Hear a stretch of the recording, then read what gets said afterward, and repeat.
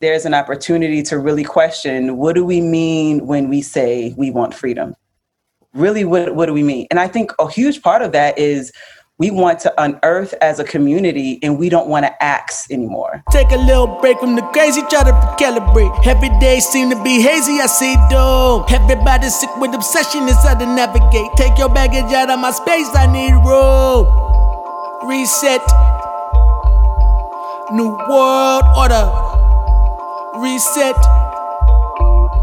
New world order. I was about to say you should have been started then. You don't want me to be in here getting thirsty. This is a great way to start the conversation.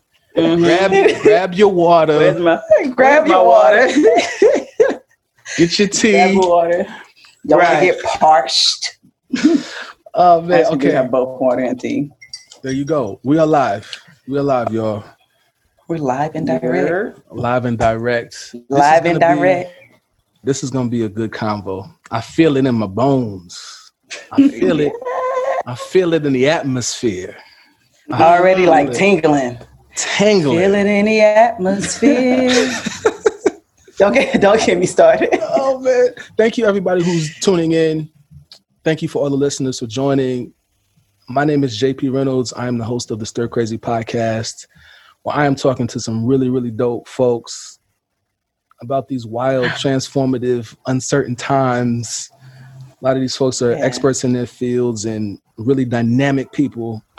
And my guests for this episode are no different. These are very special people. These are the homies. I'm excited. I got healers on the line tonight. I got healers. Yes. Come on, name us. Yo, listen, we're gonna go all the way. We're gonna go all the way in. I'm joined tonight by Khadija and Zakia Abdul Mateen. These are licensed mental health professionals, practitioners, yoga instructors, intergenerational trauma healers. Yes. Some special folks. And these are the homies. Y'all don't know these are homies. And the way I want to start this podcast is actually a little bit different than what I've done before. Mm-hmm. And it's actually to honor something that y'all do, a ritual that you engage in. And I'm excited about this. Yeah. I'm going to ground us, which is something that our guests, they are the founders of Unearth and Bloom as well, as being kind of dynamic individual. They've created this space for healing and to liberate mind and body. And one of the things you'll get to see them do on Instagram Live, something that I've popped in and seen them do, they start their sessions by grounding themselves, by calling on the names of the folks who came before them. Mm-hmm. And it's so powerful to hear the names. So I'm going to introduce myself again for our listeners, and I'm going to do it in the style of Unearth and Bloom. And then I'm going to ask them to follow that up with their own introduction. And then we're going to talk that talk. All right? Yes, I love it. I'm with it. I have the chills already. Look. See, I told you. I'm getting chills already. In the atmosphere. Already. In the atmosphere. Let's go. Okay, so I am JP Reynolds. I am the son of Lillian Freeman Reynolds and Rodney Jerome Reynolds.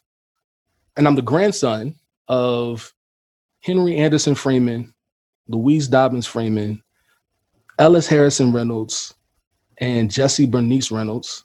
And I am the great grandson of, and I got all these names. I prepared for this episode with them. I am the great grandson of Martha Fletcher Dobbins, William Edward Dobbins, John Will Short, Ella Mae Render Short, Jenny Reynolds, William Reynolds, Richard C. Freeman, and Maddie E. Freeman, and many, many more ancestors who have gone before me and whose spirit I walk in and who still cover me. And I feel grounded. Amen. I love that. Yeah. That felt special. Oh, yeah. I felt that. I felt that. Wow. Yeah. Ooh. So we'll go. I am Khadija Abdul Mateen. And I'm Zakia Abdul Mateen. And we are the daughters of Mary and Yahya Abdul Mateen and the granddaughter of Dorothy Mae Jackson, Thomas Earl Deal, Sam, and Evelyn Ford. and the great granddaughters of Ruth Gillen, and many ancestors that have come before us, those whose names we don't know, those whose names we may never know, but whose presence is always here with us. So honoring them on today as we continue to do this work of unearthing and blooming. Yes. Whew. Man. Woo. Yeah, the chills is real. It's always a special thing to call on the ancestors and even the folks who are still with us, you know, to honor the lives that they've lived and the examples that they've set forth and their being. Yeah. It's so powerful. And I told my mama today that my guests on the podcast were intergenerational healers. And she was like, we need that. We need intergenerational. We need that. We need it. Yes. Yeah. Wow. And I am honored to have y'all on the podcast and to be in communication. I'm always honored to be in conversation with y'all. We are committed. Mm-hmm. You know what I'm saying? Committed. We are committed. That's our thing, man. We've been committed since what year? Was it forever, but what years did we? Was it like 2017, 2018? I don't actually know. I don't remember. But we've been committed for a minute. But since then, we've been committed. We've been committed for a minute. We've been committed. And y'all are committed to this work of healing, healing. Mm-hmm. And, you know, this has been a really, really wild year, right? And a lot of these conversations I've been having have been in the context of what's been going on for this year. And y'all have been present. Y'all have been present online. I know that y'all have been present in real space with people to hold space and to be light. Yeah. So thank you, number one. Thank you for doing the work. Yeah, absolutely. When we talk about intergenerational healing and we talk about histories and families and trauma, these are like big concepts to throw around. Can y'all just kind of start us off with your perspective on what that is, what that work is that you're doing? And why it's so necessary. I think it's necessary, but why it's so necessary, especially right now. Yeah, definitely. So, thank you for having us. Yes, thank you. It's always a pleasure to be in the same space as you, even if it's like a virtual space. I feel like we feel one another's presence, right? Yeah. And that's why we are always able to be super excited and be like, oh, we're on with JP, you know, and just vibes. So thank you for having us. Yeah. And so I like to start off just by saying who we are as intergenerational healers and our work with Unearth and Bloom, because Unearth and Bloom is intergenerational. And so Unearth and Bloom is a space where we focus on holistic healing, so mind and body trauma. Yeah. Right. And so Zakia is a psychotherapist, has her own private practice. I'm an international yoga instructor, and I do work with releasing trauma from the body. And so our work is centered on releasing trauma from the mind and bodies, particularly of Black folks. Right. Yeah. And a very intergenerational way. And so when we talk about unearthing, it really means to uproot, right? To really really dig deep. And figure out all of the traumas that you know that you have and that you may not know that you have, right? And that's where the intergenerational piece comes in, because there's often times where we exist in the world and we don't know that we have all these traumas that came up that is reflective or have come from those who came before us and those experiences of those that came before us. And so and so to bloom really means to start to address those things, right? Whether it's the way that we navigate throughout society as Black folks, whether we work on the things that trigger us, we consistently blooming over and over and over again. And so we always say to unearth and bloom is a continuous process. It's something that we do over and over and over again. And it's for not only us, but we do it for our people so they can know how to identify the trauma within their body. And also they get to work on the trauma within themselves as well as within the people that they came before us, even the people whose name they don't know, right? Which is why the intergenerational piece is so important for us. Intergenerational, what we mean by intergenerational, when we say that, we literally mean those, we call the names and grounded ourselves with the names of those that came before us. So we really mean who we are connected to, right? Our moms, our dads, right? Our grandma, our grandpa, great-grandpa, those whose names we don't even know, but who we are deeply affected by their existence. By their existence. So even if we don't know their stories, right, to heal ourselves means to heal them. Right. And so we acknowledge that. I've said before that I don't do this work for me alone. I do the work for all of the women that's living, breathing, and blooming inside of me, because I know that it's not just me existing on my own, that I carry the memory of my mother and my grandmother and my great-grandmother, right? And so to start from that as being an intergenerational piece, as we are living intergenerational beings, is something powerful in itself. So we start by healing ourselves. Wow. What you just described feels so, especially for Black folks, and we know the history of our folks and across the globe, right? We live in an anti-Black world, and there's been, while there's been so much joy and light and peace that we've had, and we want to name those elements as well, there's also been so much oppression of our folks throughout generations and throughout history. And it sounds so redemptive, and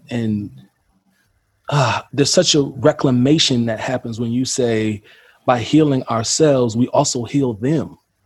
Because it becomes a selfless act. So we know that it's not just, oh, I'm doing this work just for me because I've been through this in my childhood. Right. That it's like, oh, we talk about like stopping generational curses and things like that. Right. And so when we begin to do the work on ourselves, but with the intention to say, I'm doing this work for those that came before me who may not have had access to this level of healing. Right. And so when our spirits heal, our spirits never die. Right. And so now that we're doing this work, imagine how many spirits are being freed and liberated because of the work that we're doing and being intentional about. We talk about a lot the pressure of breaking intergenerational curses, how we say we want to stop it here, right? But we get to normalize also providing intergenerational healing for us and our family. That way it takes the burden off of breaking something, but also like I'm healing myself, and I'm also healing like the people that came before me. We could talk all day about this. This our work. I know, and I love it. Right. The thing too that really strikes me about, because Unearth and Bloom as a name is so descriptive. Right. It's so descriptive. Ain't it right? I love it. Right. I love it. So good. I love it because I get a picture of what's happening. Right. On an internal and a metaphysical level, on a spiritual level, to unearth, but then also to bloom, right? And then to repeat that cycle is something that is incredibly powerful.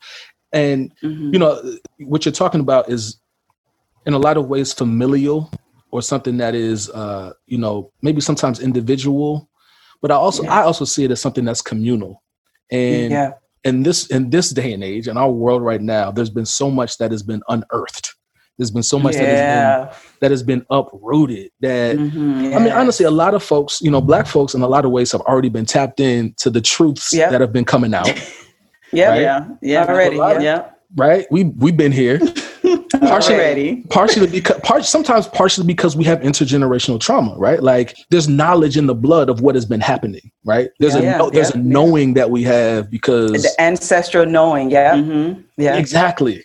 I'm curious about what y'all think about the process of that communally. We're seeing folks unearth truths, formerly held narratives that may be lies. Kind of in that space where we're just still unearthing and still uprooting. And I'm curious about what y'all see communally, socially, culturally to this process, for this process of unearthing and blooming. So I thought about, I recently been thinking about what it means to be free. And I feel like for generations, or for a long time, what I can remember, we've been thinking about whether it been in an academic setting and really like the physical sense, right? So I want the freedom. I want freedom because I want this. I want these things, right? I want to be able to enter in spaces and not be judged by who I am. And I think as a community in this moment, there's an opportunity to look at freedom different. And there's an opportunity to really question, what do we mean when we say we want freedom? really, what do we mean? And I think a huge part of that is we want to unearth as a community, and we don't want to ask anymore, right? And there's something that with freedom for me, that there's no asking. Yeah. Freedom isn't something that we have to demand and we have to ask for. It's really a spiritual awakening that happens that brings us a level of freedom that is really disconnected from this like really physical world or really tangible things. Yeah. And I think and for me, as a community, once we get that piece, then we're able to unearth so much stuff. So much stuff. Once we're able to do the inner work within ourselves and just say, what am I asking for? What do I want really? Well, I think one for myself, but really as a community, what are we asking for? Right? Without someone telling us what we need, what it should look like, what are we asking for? And then once we develop that, we are asking for a level of freedom that can't be given to us, that we have to actually like tap into, then I think it moves us in a different direction. Yeah. Also with unearthing, right? What I see with the community, or what we get to do, is have the willingness to be messy, right? Or to get messy, right? And so as we talk about all the time, like healing is a beautiful word. Yes, it's very beautiful. We see flowers, we see the rose bush in the garden, someone skipping, right? But unearthing, right? And the process of healing is actually, it could actually be a very challenging thing, right? A very muddy and icky thing, those uncomfortable things that we don't like to touch, right? But we get to, as a community, hold space for one another. And that's why we've essentially created space because we know that the unearthing process is a challenging one, right? But we get to also be there with one another while we are getting messy, right? We also can find joys in our mess, right? As people say all the time, we could also find joys in kind of like getting messy and unrooting, because as we talked about the healing part, we're healing, going back to intergenerational peace, the generations before us, right? And so why should we expect that to be all beautiful and everything with like a rose bush when we're really in the process of healing generations before us, and right? Uprooting a lot of stuff. Yeah. And those are some deep roots. Those are some deep, that's some deep stuff. Some that we can't even see, right? When we get to when you look at a plant, you don't even know how deep the root is. You have no idea how deep it goes until you uproot it. Until you like lift it up, until you begin to do the digging, right? And then you realize, wow. And you don't realize how hard it is to pull it out either. I'm imagining like this, because I repot my plants a lot, and there's a plant that I have, and I thought it was really surface. I'm like, I'm gonna just take it out and put in another one. And I noticed that the roots were actually really long and was actually holding really firm to something. So I couldn't just pull it out. I really had to dig out the soil around it to find like where it began, to just be like, oh, okay. So now I get to kind of like take you out and repot you in a safer place. But also as a community, we get to take our time. And I say that because there's this sense right now of urgency. And I'm thinking about you in like, oh, this is going to take time to uproot this thing, right? There's a sense of urgency that I think have been projected on us for a long time, and specifically now, right? Oh, there's an urgency that happened. You have to jump in, and we have to take advantage of this moment, and we have to rush to the finish line and heal. We have to hurry up and do this. And as a community, we get to say, wait, this is actually your stuff. Urgency is not something that belongs to us. Not in that way. Right? Urgency it's not an ancestral knowing, right? And so we get to show ourselves grace, and we get to take time, with how we treat one another and how we move forward as a collective and begin to heal. Y'all are saying some really powerful things, because I do want to talk about stillness and rest, because y'all recently posted about this, and I want to talk about that. But first, I got to just jump on this one point about what we're asking for. Because one of the things that I feel like I got clear on recently, at least communally, right? There's an individual level to this for me personally, with my own experience, trauma in this lifetime, but also the intergenerational trauma. But that's an individual piece. The communally though, I think about, I feel like a lot of folks are talking about equality. We want equality. We want equity. And I recently got clear that like liberation is not the same as equality. Yeah. Nope. Yeah. Nope. Like, what are we being equal to? Right? Like, because keep it a buck, white folks ain't free. So right. Yeah. Partially because of the lack of ancestral knowledge or maybe tapping into those roots or whatever the case may be. But I'm like, I don't want to be equal to that. So then it becomes a question, like you said, like, well, what do we want? What are we asking for? What are we asking for? And then this other question: what are we demanding? Yeah. What are we what are we demanding? And then once we, even if we are demanding a thing from an external force or external agent, what do we do when we win? What do we do when we get that thing? Right? Which the liberation piece, the freedom piece that you're talking about, Khadijah, it invites us to thinking about it like that, which is beyond the scope of what is expected of our, what I would call limited understanding of freedom. So it's a really, really necessary thing. And you're right, like the urgency, there's been such an urgency applied to this moment. And, you know, it takes that type of beyond the scope perspective of liberation to say, actually, nah, we gonna rest, B. We gonna drink this tea. And we gonna drink this water. I'm about to play some chess. I'm about to take care of these flowers. You know what I'm saying? I'm about to go for a walk. Y'all not gonna make me come up and raise my blood pressure and get up. No. You're not. Not because the world has finally figured out or act like the world is acting like they finally figured out what Black folks have been going through or what Black folks have been saying. Oh, now I get it. When really you knew for a very long time. Yeah. And actually although you want to be urgent in this moment, we get to rest. Yeah. You know, I've told this story on a podcast before, but it feels appropriate because one time, you know, I'm the type of person who, if I see a protest or a rally, I just be jumping in, right? I listen, like what they say, I'm with it. I'll just jump in, right? Yeah. And I was in Harlem, and I was on 135th, walking past that police precinct on 135th, and I was going to the bank. I was going to get some money. We had just bought a new chair in the apartment. We was like, I'm gonna pay cash, whatever. So I'm going to the bank, and on the way there, this is like around June, right after this iteration of the uprising. I'm walking down the street, down 135th, and I hear a protest coming. So my spirit starts moving because, like I said, I'm the type of, I just jump in, right? Jump in, yeah. But it gets closer to me, and I'm hearing what they're saying. It's Black Lives Matter, but it's literally like 70, 80% white people. And I was just like, it was a sunny day. It was a beautiful day in Harlem. You know what I'm saying? I was like, I can jump into this thing like I normally do.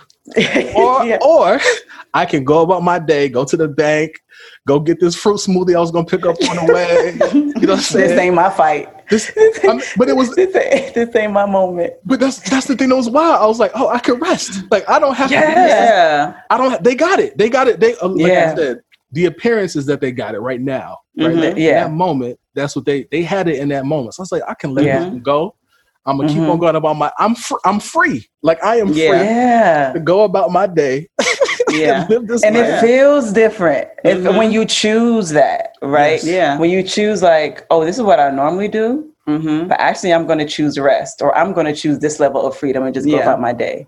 Something happens internally when you have that like moment where you get to choose, and which we all get to. We just don't, we have to believe that for ourselves, that we're always choosing in every moment. And so for you to choose freedom in every moment, even in that moment, is powerful. I wonder how many people have done the same thing that same day. Well, I mean, I actually wonder about how many people have done that across the spectrum of this iteration of the uprising. Yeah. Because I feel like there were a bunch of folks who were same type of energy years ago. Mike Brown happened, Trayvon happened, Sandra Black. Like these are folks who've been doing this work too, right? Like there's not to say that you need permission to rest, but I'm talking particularly about folks that like we've been doing this work for a long time. Right, for a very long time. There's a reason why I'm the type of person to jump into a protest, right? My inkling is that a lot of folks are like, nah, we can rest this time. I feel like that's the case. That is definitely the case. At least for me, it has been the case for the people who I've been around, who I have met in the movement. Spoken to, in 2015, it has been the case as well. This time around, I was like, nah, I'm resting. Yeah. Yeah, we stand inside. I get to rest. Mm-hmm. And that's necessary. You know what I'm saying? It is. Very. It is. Very.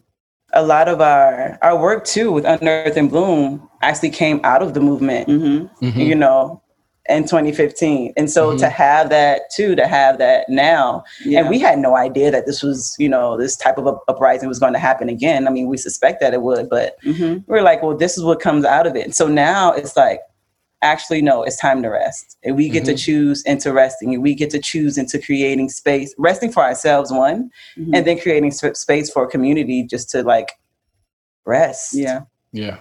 And to be. Yeah. Yeah. You know, a word that comes to mind when we're talking about the unearthing, the uprooting, like I literally, whenever I think of the term unearth and bloom, I do think of something being uprooted, right? Or something literally coming like or like a seed germinating and coming up through the soil and blooming, right? So it has this moment of breakthrough. Breakthrough. I was gonna say the exact same thing. Breakthrough. Of breakthrough. Come on. But you mentioned Zakia, you mentioned the messiness of that process. Yeah. And how literally to break through a thing is actually hard. It's not easy to break through to the point of blooming. And what I'm curious about right now is breakthrough individually, communally, particularly in such a turbulent moment. I feel like there's at least for me, right? I had a therapist a while ago call this ontological guilt, where breakthrough is happening, but especially if you've had a breakthrough this year, you might feel guilty for it because other folks are really struggling, having tough times. You know, folks I'm around who've like come up this year. They've gotten new opportunities or new ideas or you know, new deals. And it's like, how do I feel having this breakthrough in such a crazy time when my family they hurting or somebody just lost their job? How do we? It feels different when it's in against the backdrop or in the context of difficulty. Yeah. Not to make this a linear process of like unearthing, then breakthroughing, then blooming, right? But I'm curious about like where we are and what y'all see there. Communally, but also individually. I saw something where it was going around, you know, 2020 has been the worst year, right? And everyone is agreeing to that. Or people say something like 2020 is the worst year, but say something like a little bit positive about it, right? So one of the things that I try to highlight is that it's okay to be okay, even during this time, right? Even during like things that's going on, like the heaviness, right? The pandemic, because a lot of people are losing people. Right? Like you said, it's a really, really tough time for a lot of people, but it's also okay to be like, you know what, this is the first time I experienced this amount of joy in a while. This is the very first time I was able to sit still, right? Yeah. Some people haven't been able to sit still in a long time, and being forced to be still is one of those things like, wow, I didn't know I needed this. Or thank God that I'm being forced to like sit down, right? To stay at home with my family, right? And so acknowledging also the small things. I like to say, highlight the obvious, right? Yeah. So acknowledging even the small things that sometimes when we talk about breakthrough, sometimes it doesn't have to be necessarily like when you come out of it, like you see scars and broken and everything and everything like that, right? You get to also see that there's soothing moments in your breakthrough, right? Yeah. That there's moments where you get to be covered and get to be held like in your breakthrough when you're uprooting. Yeah. Right. Yeah. And then also I think that we can do two things at once. Yeah. Right. Yes. And so we can definitely have the breakthrough while acknowledging that there's something real that's happening around the world. Yeah. There's something that's real that's happening in my community. Right. And be excited about our breakthrough. Yeah. And be compassionate and show empathy with those who may not be having a breakthrough in that moment. Yeah. Right. Or who may have had a rough past couple of months, because something that I feel like we do is that we don't want to, particularly this year, like it's difficult to say I've had this breakthrough and to really celebrate in the ways that we really want to celebrate because our neighbor doesn't have anything to celebrate, or maybe they're doing a going home celebration for a loved one. Right. Yeah. And so we want to honor that, but also we want to honor the type of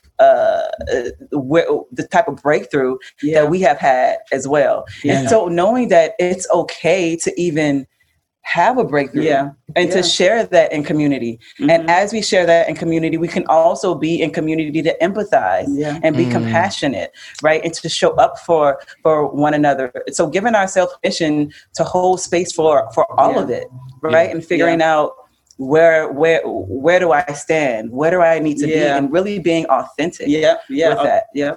Having authenticity shine through. The authenticity shining through, and just the awareness of like human complexity, right? He was on the podcast a couple of weeks ago, Casey Gerald, and what he always says is, we can walk and chew gum at the same time, right? Right, like because we can, we can. We have this ability to do that, and what you said just made me think of even think about intergenerational things, right? Where I know in my own family history, right, there are people who in my family history, folks that I didn't necessarily know in real life, I may hear stories about them, and these are great stories. And I'm like, oh my God, this is a huge mammoth of a person. They did all these great things. And then you hear another story from somebody else, and it's like, wait, they did what? Right? And it's like, no, actually, that person can contain both of those stories. This is a community. We contain so much to ourselves, and the authenticity, but also like there's a grace and compassion there to say, that's the wholeness. There's a wholeness to that perspective. And that's the wholeness, that's the humanness, right? It's all of that, right? That we get to hold both at the same time. Sometimes I feel like Black folks are uniquely qualified to hold both at the same time, right? Because I feel because we kind of have to. We had to, right? And we have had to. Yeah, I mean, especially in the United States context, I feel like I'm trying to remember what I read a couple weeks ago. It was an article or something that was about Black American service people who've had to at once be patriotic or serve the country in war and put their bodies on the line, but then come home and be disrespected, and the rights were not, curved towards their own lives. Those are the same folks that criticize the government or criticize the political landscape, and rightfully so. But it's like we have this unique qualification to do both. Because we can see the complexity of it, right? Yeah, because we've experienced so much, and we've had to exist in both worlds. The ways that I believe that Black folks' complexity has been our saving grace and survival tool for generations, right? And the way that we are able to just think about different things and navigate the world in a way that it's like, okay, I have this tool because I it's not like I went out and tried to find it. I've had to use this tool. I've had to use this before. I've had to gain this tool in order to survive. So complex being. Speaking of tools, you use music so massively in y'all's work. You know what I'm saying? And it's a combination of play and dance and music. I kind of want to hear.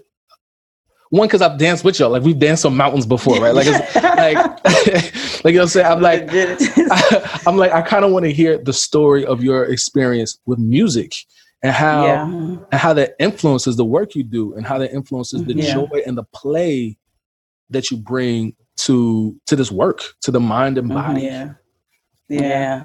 It's interesting that you highlight music as one of the things, because it seems like that's one of the main things that people just like, when the twins come cut the music on, you know what I'm saying? Like, even when we go home to New Orleans, it's like, them Abdul teens going to hear some music, so make sure the music on. But honestly, I think it started there, right? Which is also intergenerational. Yeah, which is also intergenerational. It started at home, right? Being from New Orleans, music and jazz is really, really big at home, right? If someone passed away, jazz funerals are common, right? Where the band plays and when we dance, we second line, behind the casket and things like that. So music has become very healing, right for us in our roots. And so even now, we're at home, we listen to music and we dance all the time. Yeah. Right. And so we knew that that's a big part of us. And so in being our authentic selves, we're just kind of like, okay, what music we want to listen to right today, what song we're going to put on, because it gives us so much joy.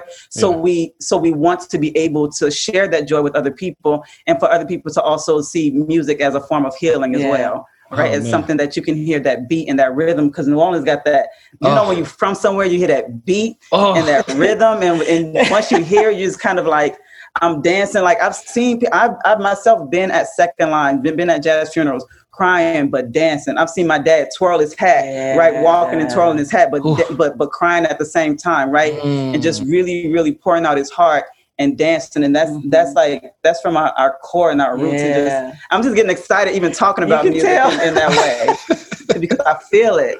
Like music brings out so much joy, and it's also connected. Like we talk about trauma responses, you know, and the work that we're doing, it's also connected to our senses. Yeah. And so we talk about how much our senses is connected to traumatic memory, but it's also a source of healing, right? And so for many folks, when you hear a certain sound, so I know we grew up with like chitty chitty bang bang and a bunch of like chitty chitty bang bang. That's the first thing you can't see your mind.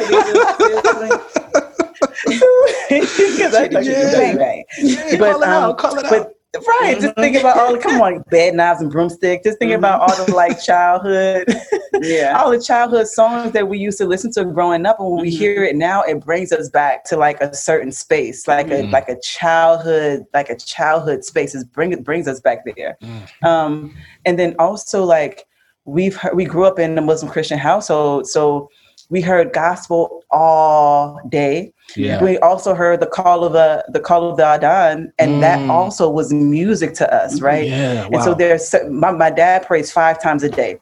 Yeah. My mom, when my dad called the Adhan, my mom turned the gospel down, right? And when he's done, my mom turned the gospel back up. So music has been around us all of our lives, right? And so it's something that I use in yoga because it brings us to a specific place.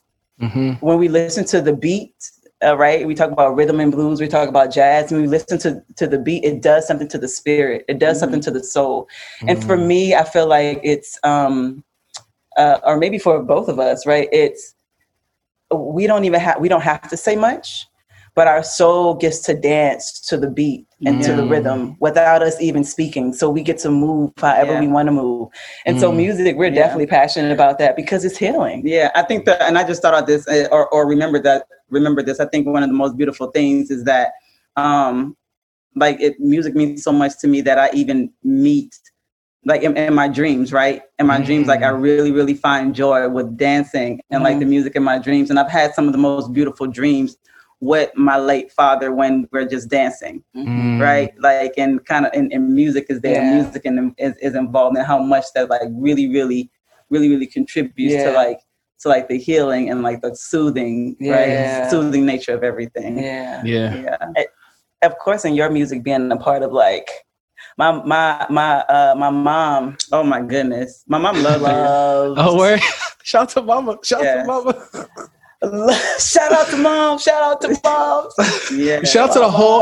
Listen, y'all's crew is so deep. I love the energy. So deep. I love the energy of y'all's family, yo. Like y'all pull up. We pull up deep. All of y'all, yo.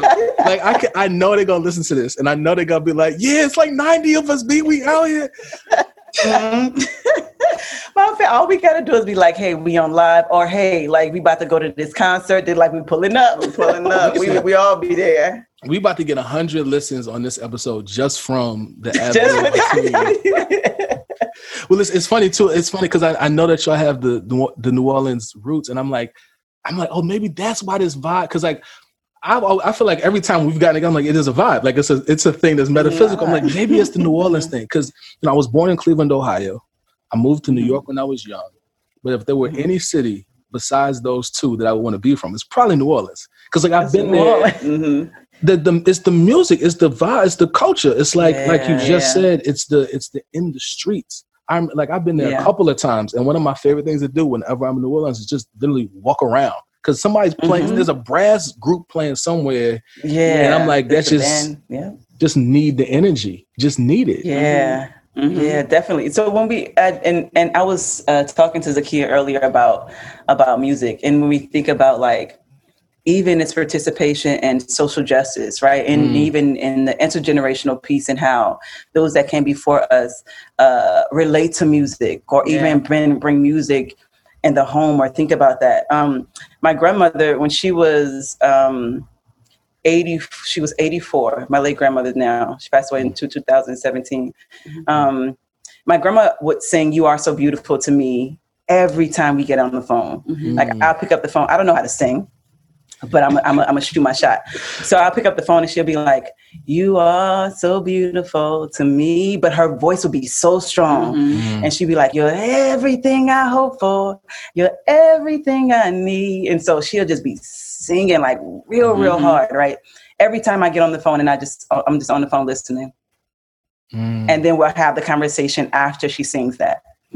And so I remember it was the one time when, or the moment when doing the Mike Brown case, when everything got thrown out, there was no conviction or anything like that. And she called me right after that. And I was like, oh, my grandma called me. I already know what this going to, she's going to sing again. And so I picked up the phone. I said, hello. And she said, she was quiet for a second. And then she started singing, I need thee, oh, I need thee. Like this gospel song. Every hour. I'm not sure if you know the song. I need thee. Oh, yeah. And I've never heard her sing anything. Gentle Savior, I come to thee. But I've never heard her sing anything to me when I first got on the phone outside of "You Are So Beautiful to Me." But for her, that song was her way of saying, like, this hurts. Yeah, God, I need you. God, I need you. This hurts. And that was her language. And she used song to tell me that in this moment, I'm not okay. So it wasn't "You Are so beautiful to me." It was like, I need thee. Oh, I need thee. In this moment.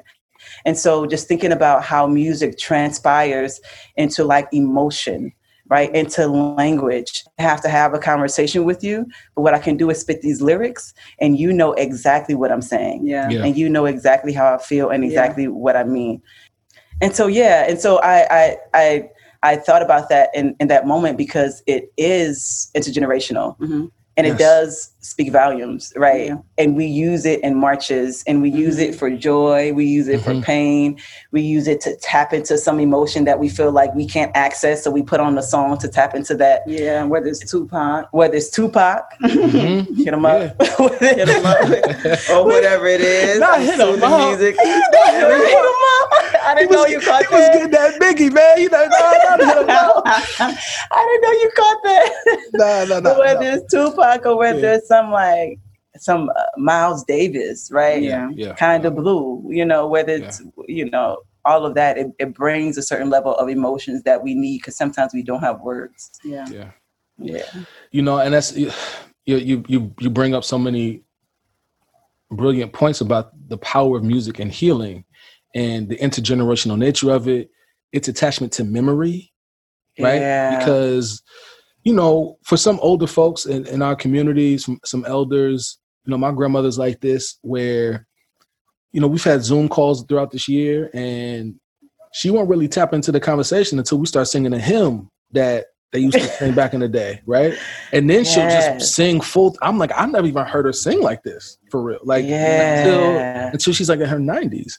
So there's this intense connection between the music and the memory and that intergenerational piece that you talk about. And I often think about how powerful it is that these musical elements have been passed down almost metaphysically or spiritually. I mean, obviously, like folks get taught instruments or folks get taught songs, but there's rhythms in us that have communicated in and out of time. Come on. And it is something that is like, it's something that is, there's no word for it. Yes, I love that. There's rhythms in us that has been passed on, like ancestral wisdom is the rhythm in us. And like, even, you know, when we haven't seen anyone dance before, but we dance a certain way, they're like, oh, you dance just like such and such. Or you move just like such and such. Yeah. You move just like them. And it's like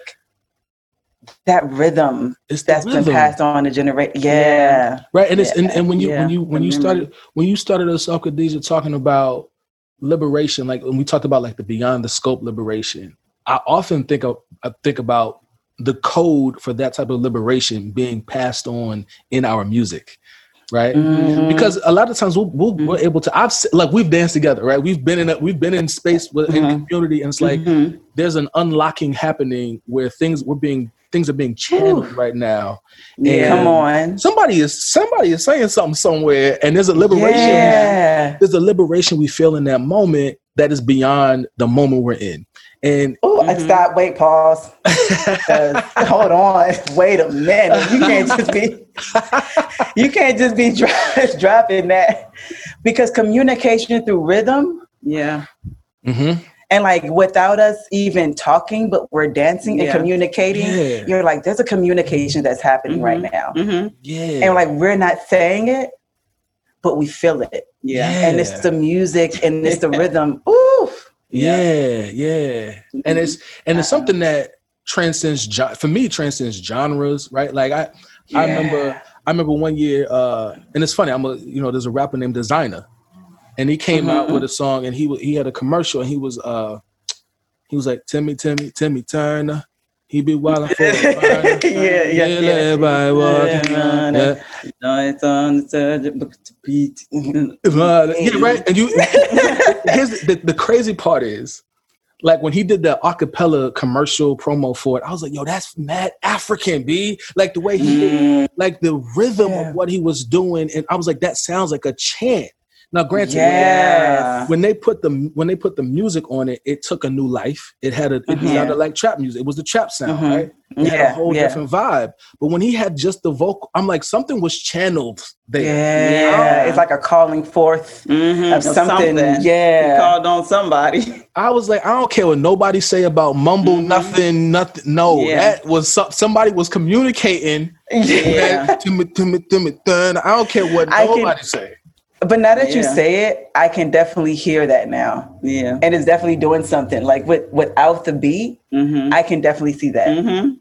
It's we have these vibrations, and y'all, that's why I mentioned your connection with music, because I feel like what's so powerful about what you two do in your work is the vibration you carry in the yoga practice, right? When you have a session, you have music on in the background, right? You speak and you move with an intentional vibration that is being communicated, and that to me is unlocking in and of itself. So I just wanted to, that's something I got to get y'all to talk about music, because this is clearly something that is healing. Y'all mentioned the word healing. Something that is healing, but it's also something there. Something's happening. Yeah, and it's so close to us. Like it's so like she said. Like once family get together, that's all we do is dance. We put on music. Music is the number one thing. We have this speaker that we carry with us everywhere, even walking down the street, everywhere we go, because like. It's music. We could be walking on the streets right now, headed to something. We put on some second line music, some New Orleans music. We second line it down the street, the whole way there, down 125th, the whole way there. Just too deep. No more. Just the two of y'all. No need for nothing. Yeah. No need for nothing. But we also do music at the end of our lives. Like people know when they come in, y'all gonna hear some music and y'all gonna dance at the end. But what else are y'all listening to these days? You want to go? Go ahead, girl. I just got on. Actually, I don't even know how I found this. It's a very old song. It's called "My Boy" by Wale and J. Cole. Yeah. As a kid, mention that one more time. I just found it. So, and I mean, Yeah, that's actually what I'm listening to. That's her song. Repeat, I feel like you texted me that before we started recording. You was like, my boy. my boy. Your boy. I'm telling my brothers now, I always call him my guy. I'd be like, my boy, my guy. I've been listening to that all the time. So that's just also Toby Nwigwe. Yeah, he's been heavy recently for me too. Yeah. You know what I said, that I've been looking for someone who's like, I've been wanting like, I really love neo soul feel, but I really love like rap music and stuff like that too. Yeah. And he brings it together so eloquently that I'm like, oh, this a vibe. Yeah. It's like, you know, Toby got some heat. Cool. Toby So he's been on nonstop, and I really love the family dynamic that he brings into play. And the babies are always there running around and everything. Normalizing like work and work and family. Yeah, all of that. And so I not only love him love his music, you know, and his artistry, but as an artist, the way that he display like family, you know, and community, and where he's from is just so authentic. Yeah, and you can feel it. Yeah. So I've been definitely Black rocking and with King him. has been in rotation heavy. Oh, Black is King. Let's pause. I can't believe I didn't say that first. Talk about unlocking. No, Black is King. You know what? Because I think we've been Beyonce fans, or we've been liking Beyonce for a while. Right. Black is King is something different. It's a whole nother level. Black and King's been, because maybe it's a moment of stillness where we're able to listen. Yeah. But there's a song that she says, when she said, see how the sun and the moon bows for you, but you won't open your eyes. Yeah. And that was Tiwa Savage, actually. Tiwa Savage. Yep. And so when you talk about this, like unlocking, I feel like that whole album is like a movement, a spiritual unlocking, awakening. How powerful we are, how connected we are to like ourselves, to like the world. Yeah, all of that. Yeah, that's a good body of work there. Those are great. I that makes sense. I wanted to get a little insight into what's in your headphones these days. I also, you know, Zakia, you mentioned you said the word normalize. And that's something I feel like I see a lot from folks who do healing work or just any thoughtful work. Right? Like things that are being normalized, the intention behind normalizing things. I'm curious, you know, what is it that y'all are seeing that you appreciate being normalized, and what do you want to see more normalized in our world right now? Yeah, of course. I was actually talking to Khadija and my sisters about this the other day. I like how families are being normalized as a part of us, as a part of people, right? As people do their work, right? Myself as a therapist doing therapy at home, my nieces come in and I have a niece that's writing on the chalkboard behind me, and my client is just kind of like, you know, we're in a pandemic now, so I understand, right? You're not in your office. And so really normalizing things like that I'm really, really appreciating, because I called, I forgot what corporation the other day, and it's kind of like, be gentle with our workers. You may hear babies in the background. You may hear, you know, cars and sirens. We're all in a pandemic together. And I really appreciated that, because it allowed us to really normalize the other person that's on the phone. It's kind of like, they're helping us with their service, but they're human beings. They have lives. They have people who they're at home with, right? Yeah. And so I like that's being normalized. And I want us to continue to normalize things such as that, and for us to be our authentic selves, right? For us to be ourselves if we're on video or doing different things, like normalizing just family, I guess family being around in those spaces. Yeah. I also appreciate that mental health is being normalized, right? As we talk about the work that we're doing, mental health is something that's really, really being normalized in this time, where people just kind of like, yo, I'm about to go talk to my therapist. You got one? Or let's try to figure out how to get together and talk to someone. So really normalizing talking to a professional, right? Because before we'll be like, oh, we're going to pray or we're going to do these rituals, which we're saying like continue to do that. Also normalize talking to a professional that's trained and that kind of know about the things that you're experiencing on a professional level that can clinically really assess what you're going through and be able to help you in that way. So I really appreciate that mental health in itself is becoming normalized right now. I think right now social media is normalizing a lot of things. And I think because people are, in many ways, are able to be themselves, right? And able to be authentic. There are some people who I used to follow who I feel like have come out of their shell over this period of time and really start to like really be themselves, right? And so this like normalizing the way that we don't have to show up and we don't have to perform. We don't have to show up in sort of like a performative way. We get to be like, this is who I am and this is the knowledge that I have. And right. And whoever is going to come, but we're not reaching for a certain level of professionalism or a certain way of being, right? We're not reaching to be like anyone else. Or, you know, I the way that I have witnessed it, and at least in my circles, that there's no longer a reach to be like anyone else, but more so focus on who am I? How can I express my authentic self in the work that I do, right? And so as healers or as people who are moving towards the freedom and liberation of Black folks, how do we be a mental health specialist in an authentic way that still speaks to who we are? We don't have to move outside of that. How can I still be a yoga instructor that's really authentic and speak to who I am, while I don't have to like readjust and move outside of that and attach it to fear and say, you know, if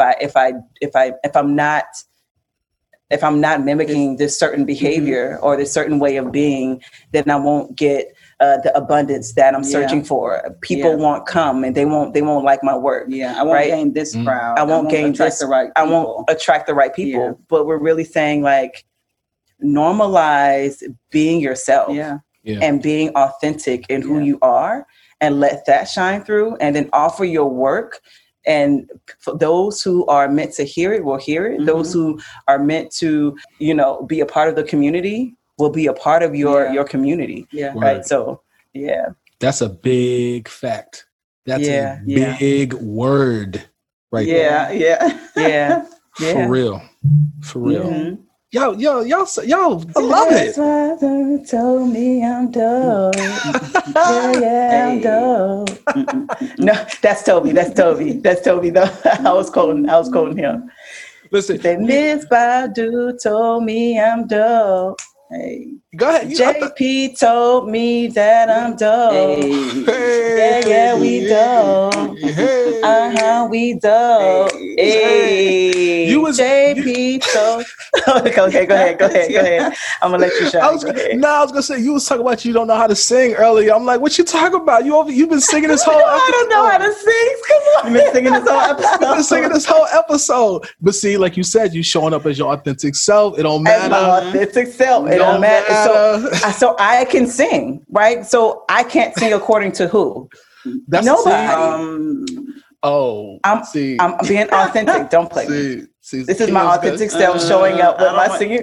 Don't start her, please. Well, no, but truly though, right? I mean, that's the question. It's like according to whom, right? Right. Who says?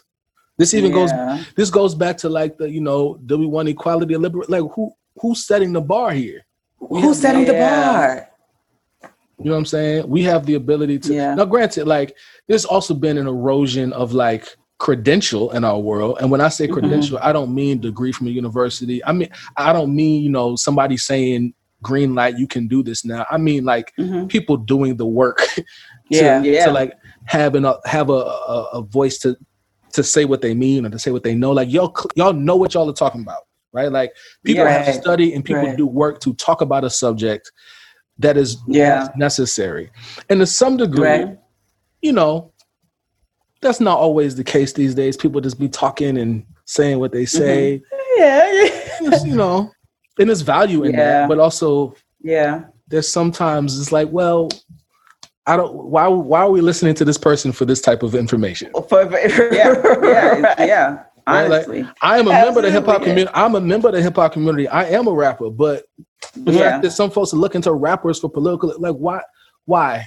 They don't do that. Yeah. Work. I don't know that they've read these people's platforms. Like, that's right. Not, you know yeah. That's a whole other podcast topic. That's a whole other podcast because it is. Yeah. Because that's intentional in itself and the way that they reach for certain artists in order to speak for a collective community. Yeah. Where they know that's not the work that they do. But again, that's a whole nother.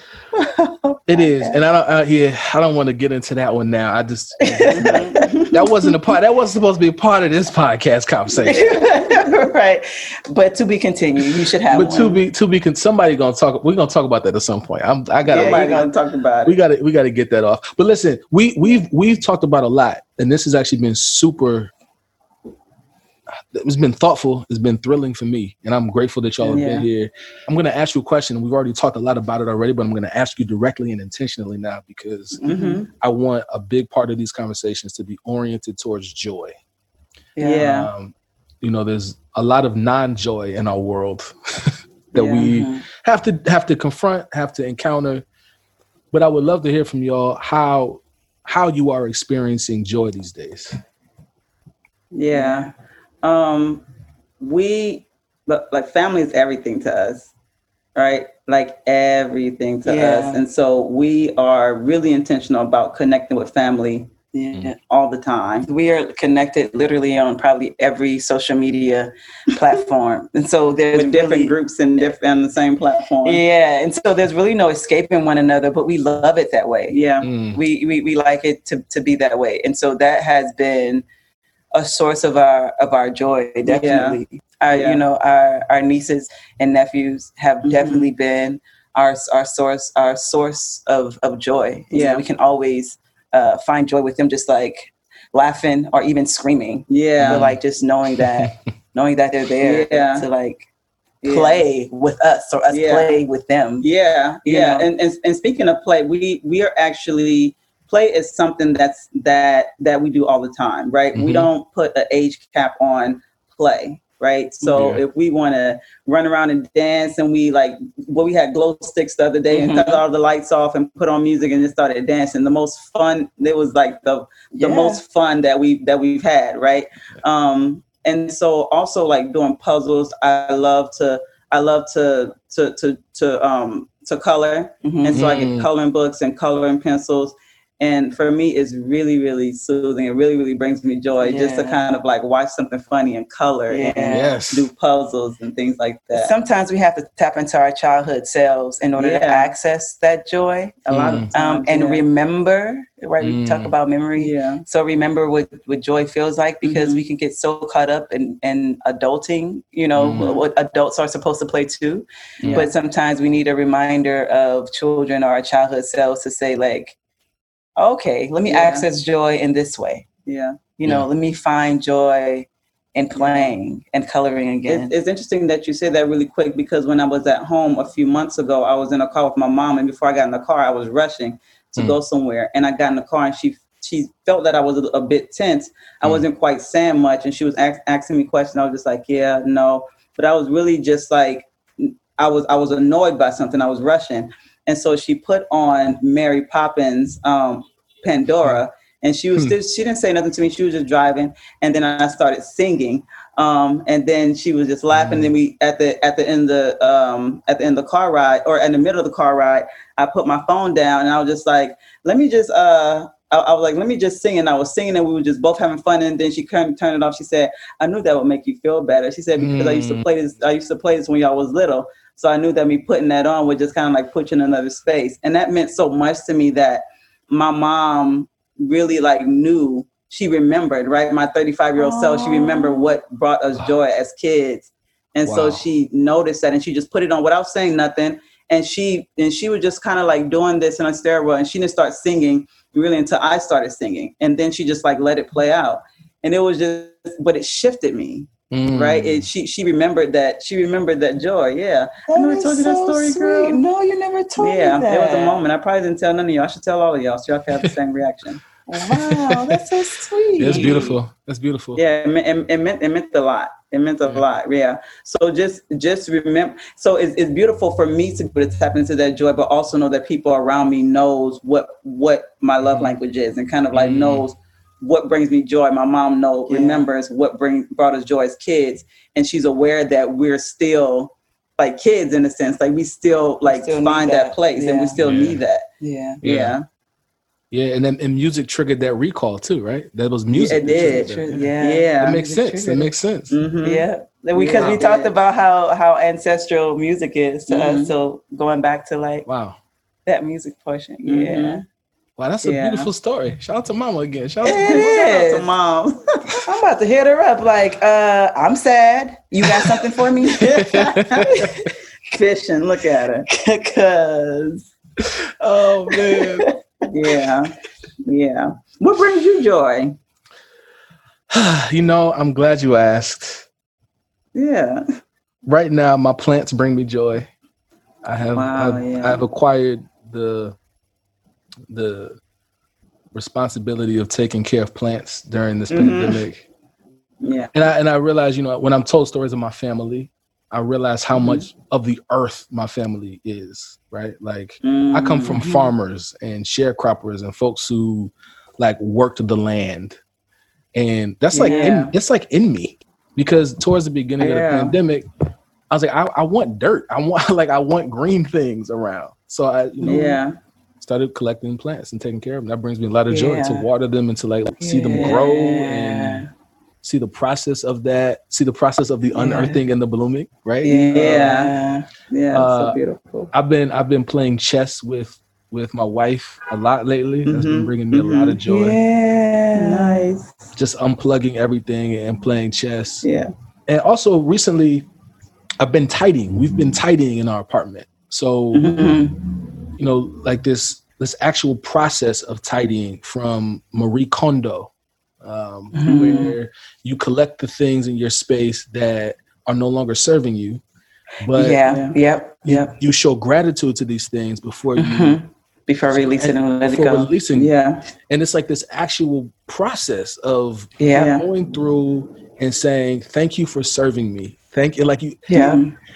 Outside of doing it, it sounds like, okay, we're going to sit here and thank these clothes. But it actually, because in every piece of clothing and every piece of paper and every trinket or utensil or whatever it is, there's a memory stored in that. There's a memory, right? And when I say thank you and show gratitude to these things that have served me throughout different parts of my life, that are no longer serving me, and I can release and let go and be still, knowing that those things are out there, no longer serving me. It's brought some joy. It's brought some joy because now there's new space, right? Now there's new space. Yeah. And I found some things that were stored away, tucked away, and I'm like, now they have new life, and those things are serving me now, because before tidying, they weren't serving me because I didn't know what they were. Yeah. So, Yeah. You get to choose it again. Yeah. I've done her thing before in my room, and it was just such a beautiful process. Thank you for serving me. I'm gonna release this and let it go. Yeah, I need to do that again. Yeah. And thank you for modeling, both of you, for modeling calling on our elders and ancestors. That's something absolutely. That's something that, I feel like I do it in theory, right? I feel like I actually always am walking with my folk. That's just the thing. I've felt forever. I feel like I've been carried, I've been covered, I've been prayed for, all of that. But to call on the folk though, right?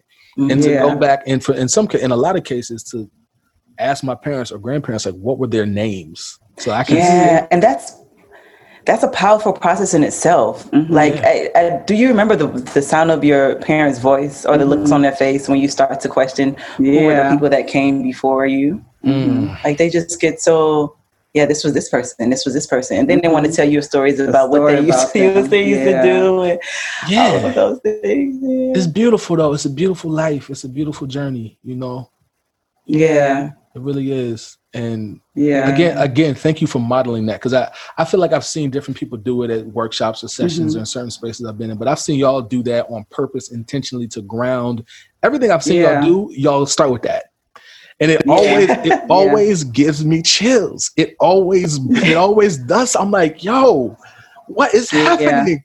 Because you're doing it with such a high vibration. You're doing it with such a high vibration, and it. It resonates with other people. So thank you for that and for modeling that. Yeah, absolutely. Thank you. So I'm just like, I need to do that more often. I need to just. As we talk about healing ourselves and healing the people that came before them, we get to acknowledge them as well and not do this invisible healing or doing this healing with kind of like, oh yeah, they're in mind, but kind of like, no, I'm calling on you. I'm being very intentional that I want you to be healed even in your physical absence, right? Because we know that you're spiritually still here and aiding in a big part in our lives and in our success even.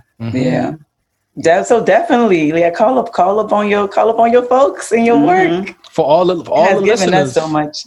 Call up on your folks, all your listeners. Folks. Call up on your folks. And even if you don't know their name, even if you don't know their names, the names of those who I know, those who names I don't know, may never know, who are constantly guiding and supporting and living and breathing inside of you. Yeah. Thank you for joining me for this convo. It's always a pleasure to be in the space with y'all and to share vibrations. It's always such an honor. Of course. Thank you so much for having us. You know we rock with you tough. We committed. Heavy. Is there anything that y'all want to shout out? Anything y'all want to tell the people? Anything coming up that you want to highlight? Follow us at Unearth and Bloom on Twitter and on Instagram. We're consistently posting things about mental health, having conversations every other Sunday. We're jumping back into having conversations and lives and things like that. And we're going to start to do some yoga and meditation soon. So follow us and stay up to date on what we're doing. It's always a lot of fun too. Come as you are. It's always a lot of fun. Engage, have fun, and call on your people. Pull up. Tell your people, pull up. Tell your people, pull up. Thank you to all listeners for tuning in. Again, thank you to Khadijah and Zakiya Abdul-Mateen, Unearth and Bloom. That's it. Admit yo. Thank you so much, y'all. Much love. Thank you for tuning into this episode of Stir Crazy. Don't forget to follow the podcast at Stir Crazy Podcast on Instagram and Facebook. On Twitter, you can find me at Stir Crazy Pod. This is a completely independent venture, so your subscriptions and donations are more than welcome. You can support the podcast at patreon.com/JP Reynolds or hit the link in the podcast description, anchor.fm/Stir Crazy Podcast/support. Thank you. Peace and power to you. See you next Tuesday. Peace and power. True.